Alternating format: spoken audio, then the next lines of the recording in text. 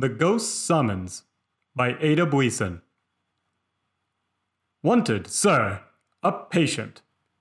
It was in the early days of my professional career, when patients were scarce and fees scarcer, and though I was in the act of sitting down to my chop and had promised myself a glass of steaming punch afterwards, in honor of the Christmas season, I hurried instantly into my surgery.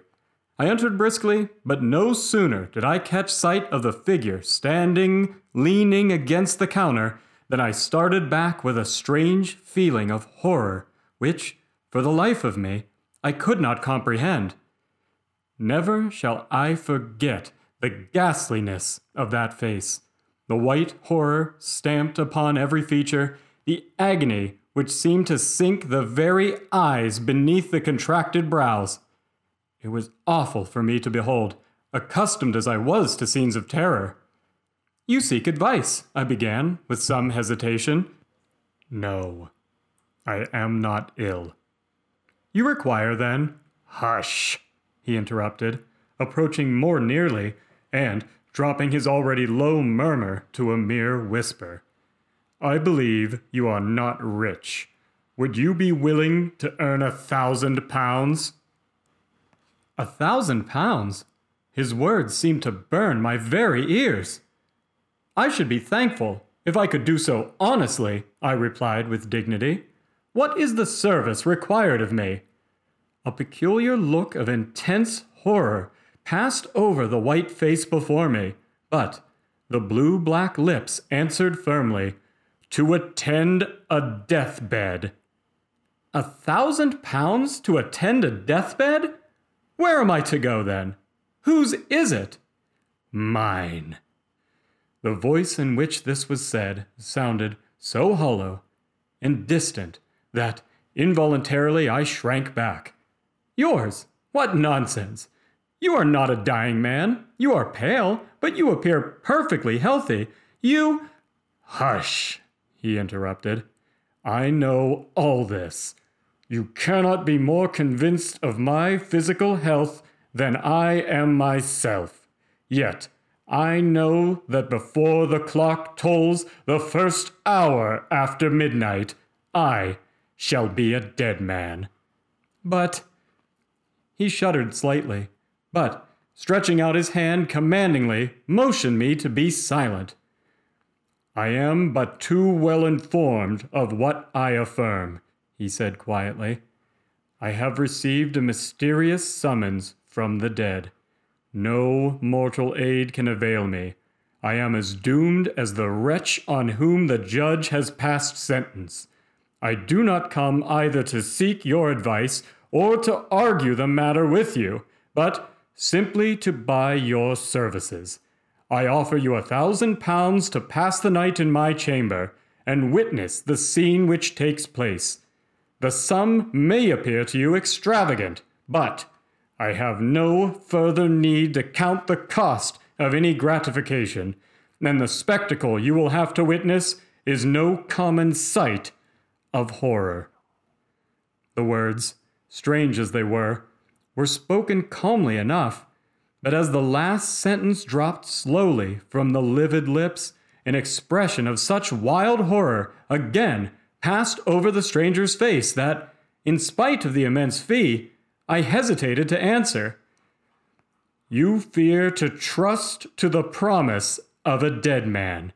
See here and be convinced," he exclaimed eagerly, and the next instant, on the counter between us lay a parchment document, and, following the indication of that white muscular hand, I read the words: "And to Mr. Frederick Reed, of 14 High Street, Alton, I bequeath the sum of £1,000 for certain service rendered to me." I have had that will drawn up within the last 24 hours, and I signed it an hour ago, in the presence of competent witnesses. I am prepared, you see. Now, do you accept my offer or not? My answer was to walk across the room and take down my hat, and then lock the door of the surgery communicating with the house. It was a dark, icy cold night, and Somehow, the courage and determination which the sight of my own name in connection with the £1,000 had given me flagged considerably as I found myself hurried along through the silent darkness by a man whose deathbed I was about to attend. He was grimly silent, but as his hand touched mine, in spite of the frost, it felt like a burning coal. On we went, tramp, tramp, through the snow. On, till even I grew weary, and at length on my appalled ear struck the chimes of a church clock, whilst close at hand I distinguished the snowy hillocks of a churchyard. Heavens! Was this awful scene of which I was to be the witness to take place veritably amongst the dead? 11, groaned the doomed man. Gracious God, but 2 hours more, and that ghostly messenger will bring the summons. Come, for mercy's sake, let us hasten. There was but a short road separating us now from a wall which surrounded a large mansion, and along this we hastened until we reached a small door.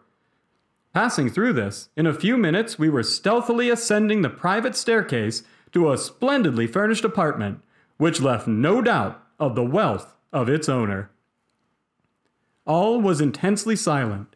However, through the house, and about this room in particular, there was a stillness that, as I gazed around, struck me as almost ghastly. My companion glanced at the clock on the mantel-shelf and sank into a large chair by the side of the fire with a shudder. Only an hour and a half longer, he muttered. Great heaven, I thought I had more fortitude. This horror unmans me. Then, in a fiercer tone and clutching my arm, he added, Ha! You mock me! You think me mad! But wait till you see! Wait till you see! I put my hand on his wrist, for there was now a fever in his sunken eyes which checked the superstitious chill which had been gathering over me, and made me hope that, after all, my first suspicion was correct, and that my patient was but the victim of some fearful hallucination. Mock you, I answered soothingly. Far from it. I sympathize intensely with you, and would do much to aid you. You require sleep. Lie down, and leave me to watch. He groaned, but rose, and began throwing off his clothes, and, watching my opportunity, I slipped a sleeping powder, which I had managed to put in my pocket before leaving the surgery, into the tumbler of claret that stood beside him. The more I saw, the more I felt convinced that it was the nervous system of my patient which required my attention, and it was with sincere satisfaction I saw him drink the wine, and then stretch himself on the luxurious bed. Ha, thought I, as the clock struck 12, and instead of a groan, the deep breathing of the sleeper sounded through the room. You won't receive any summons tonight, and I may make myself comfortable. Noiselessly, therefore, I replenished the fire, poured myself out a large glass of wine, and, drawing the curtain so that the firelight should not disturb the sleeper, I put myself in a position to follow his example. How long I slept, I know not, but suddenly I aroused with a start, and as ghostly a thrill of horror as ever I remember to have felt in my life. Something, what? I knew not, seemed near. Something nameless, but unutterably awful. I gazed round. The fire emitted a faint blue glow, just sufficient to enable me to see that the room was exactly the same as when I fell asleep, but that the long hand of the clock wanted but 5 minutes of the mysterious hour which was to be the death moment of the summoned man. Was there anything in it, then? Any truth in the strange story he had told? The silence was intense. I could not even hear a breath from the bed, and I was about to rise and approach when, again, that awful horror seized me, and at the same moment my eye fell upon the mirror opposite the door, and I saw Great heaven, that awful shape, that ghastly mockery of what had been humanity. Was it really a messenger from the buried, quiet dead? It stood there in visible death clothes, but the awful face was ghastly with corruption, and the sunken eyes gleamed forth a green, glassy glare which seemed a veritable blast from the infernal fires below. To move or utter a sound in that hideous presence was impossible, and, like a statue, I sat and saw that horrid shape move slowly towards the bed. What was the awful scene enacted there? I know not. I heard nothing except a low, stifled, agonized groan, and I saw the shadow of that ghastly messenger bending over the bed. Whether it was some dreadful but wordless sentence its breathless lips conveyed as it stood there, I know not. But for an instant the shadow of a claw-like hand, from which the third finger was missing, appeared extended over the doomed man's head, and then, as the clock struck one clear, silvery stroke, it fell, and a wild shriek rang through the room. A death shriek. I am not given to fainting, but I certainly confess that the next 10 minutes of my existence was a cold blank.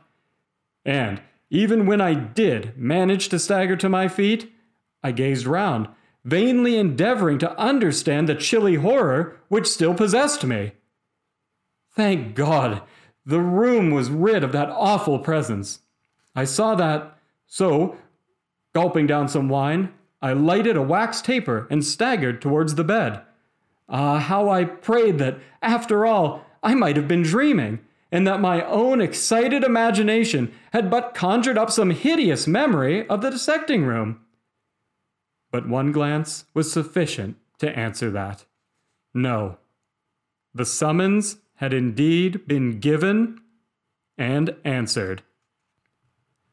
I flashed the light over the dead face, swollen, convulsed still with the death agony, but suddenly I shrank back. Even as I gazed, the expression of the face seemed to change. The blackness faded into a deathly whiteness. The convulsed features relaxed, and, even as if the victim of that dread apparition still lived, a sad, solemn smile stole over the pale lips. I was intensely horrified, but still, I retained sufficient self-consciousness to be struck professionally by such a phenomenon. Surely there was something more than supernatural agency in all this. Again, I scrutinized the dead face, and even the throat and chest, but, with the exception of a tiny pimple on one temple beneath a cluster of hair, not a mark appeared.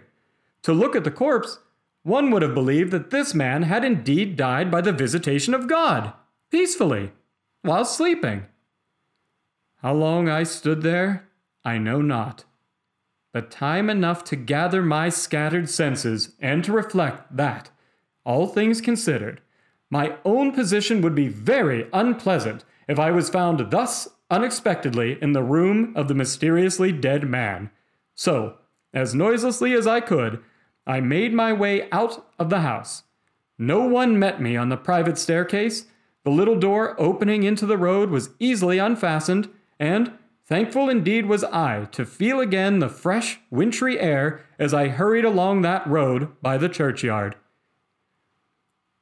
There was a magnificent funeral soon in that church, and it was said that the young widow of the buried man was inconsolable. And then rumors got abroad of a horrible apparition which had been seen on the night of the death, and it was whispered the young widow was terrified and insisted upon leaving her splendid mansion. I was too mystified with the whole affair to risk my reputation by saying what I knew, and I should have allowed my share in it to remain forever buried in oblivion, had I not suddenly heard that the widow, objecting to many of the legacies in the last will of her husband, intended to dispute it on the score of insanity. And then there gradually arose the rumor of his belief in having received a mysterious summons. On this I went to the lawyer, and sent a message to the lady that, as the last person who had attended her husband, I undertook to prove his sanity, and I besought her to grant me an interview, in which I would relate as strange and horrible a story as ear had ever heard. That same evening, I received an invitation to go to the mansion. I was ushered immediately into a splendid room, and there, standing before the fire, was the most dazzlingly beautiful young creature I had ever seen. She was very small, but exquisitely made. Had it not been for the dignity of her carriage, I should have believed her a mere child. With a stately bow she advanced, but did not speak. "I come on a strange and painful errand," I began, and then I started, for I happened to glance full into her eyes, and from them down to the small right hand grasping the chair. The wedding ring was on that hand. "I conclude you are the Mr. Reed who requested permission to tell me some absurd ghost story, and whom my late husband mentions here." And as she spoke, she stretched out her left hand towards something, but what? I knew not, for my eyes were fixed on that hand. Horror! White and delicate it might be, but it was shaped like a claw, and the third finger was missing. One sentence was enough after that. "Madam, all I can tell you is that the ghost who summoned your husband was marked by a singular deformity. The third finger of the left hand was missing," I said sternly, and the next instant I had left that beautiful, sinful presence. That will was never disputed. The next morning, too, I received a check for £1,000. And the next news I heard of the widow was that she had herself seen that awful apparition and had left the mansion immediately.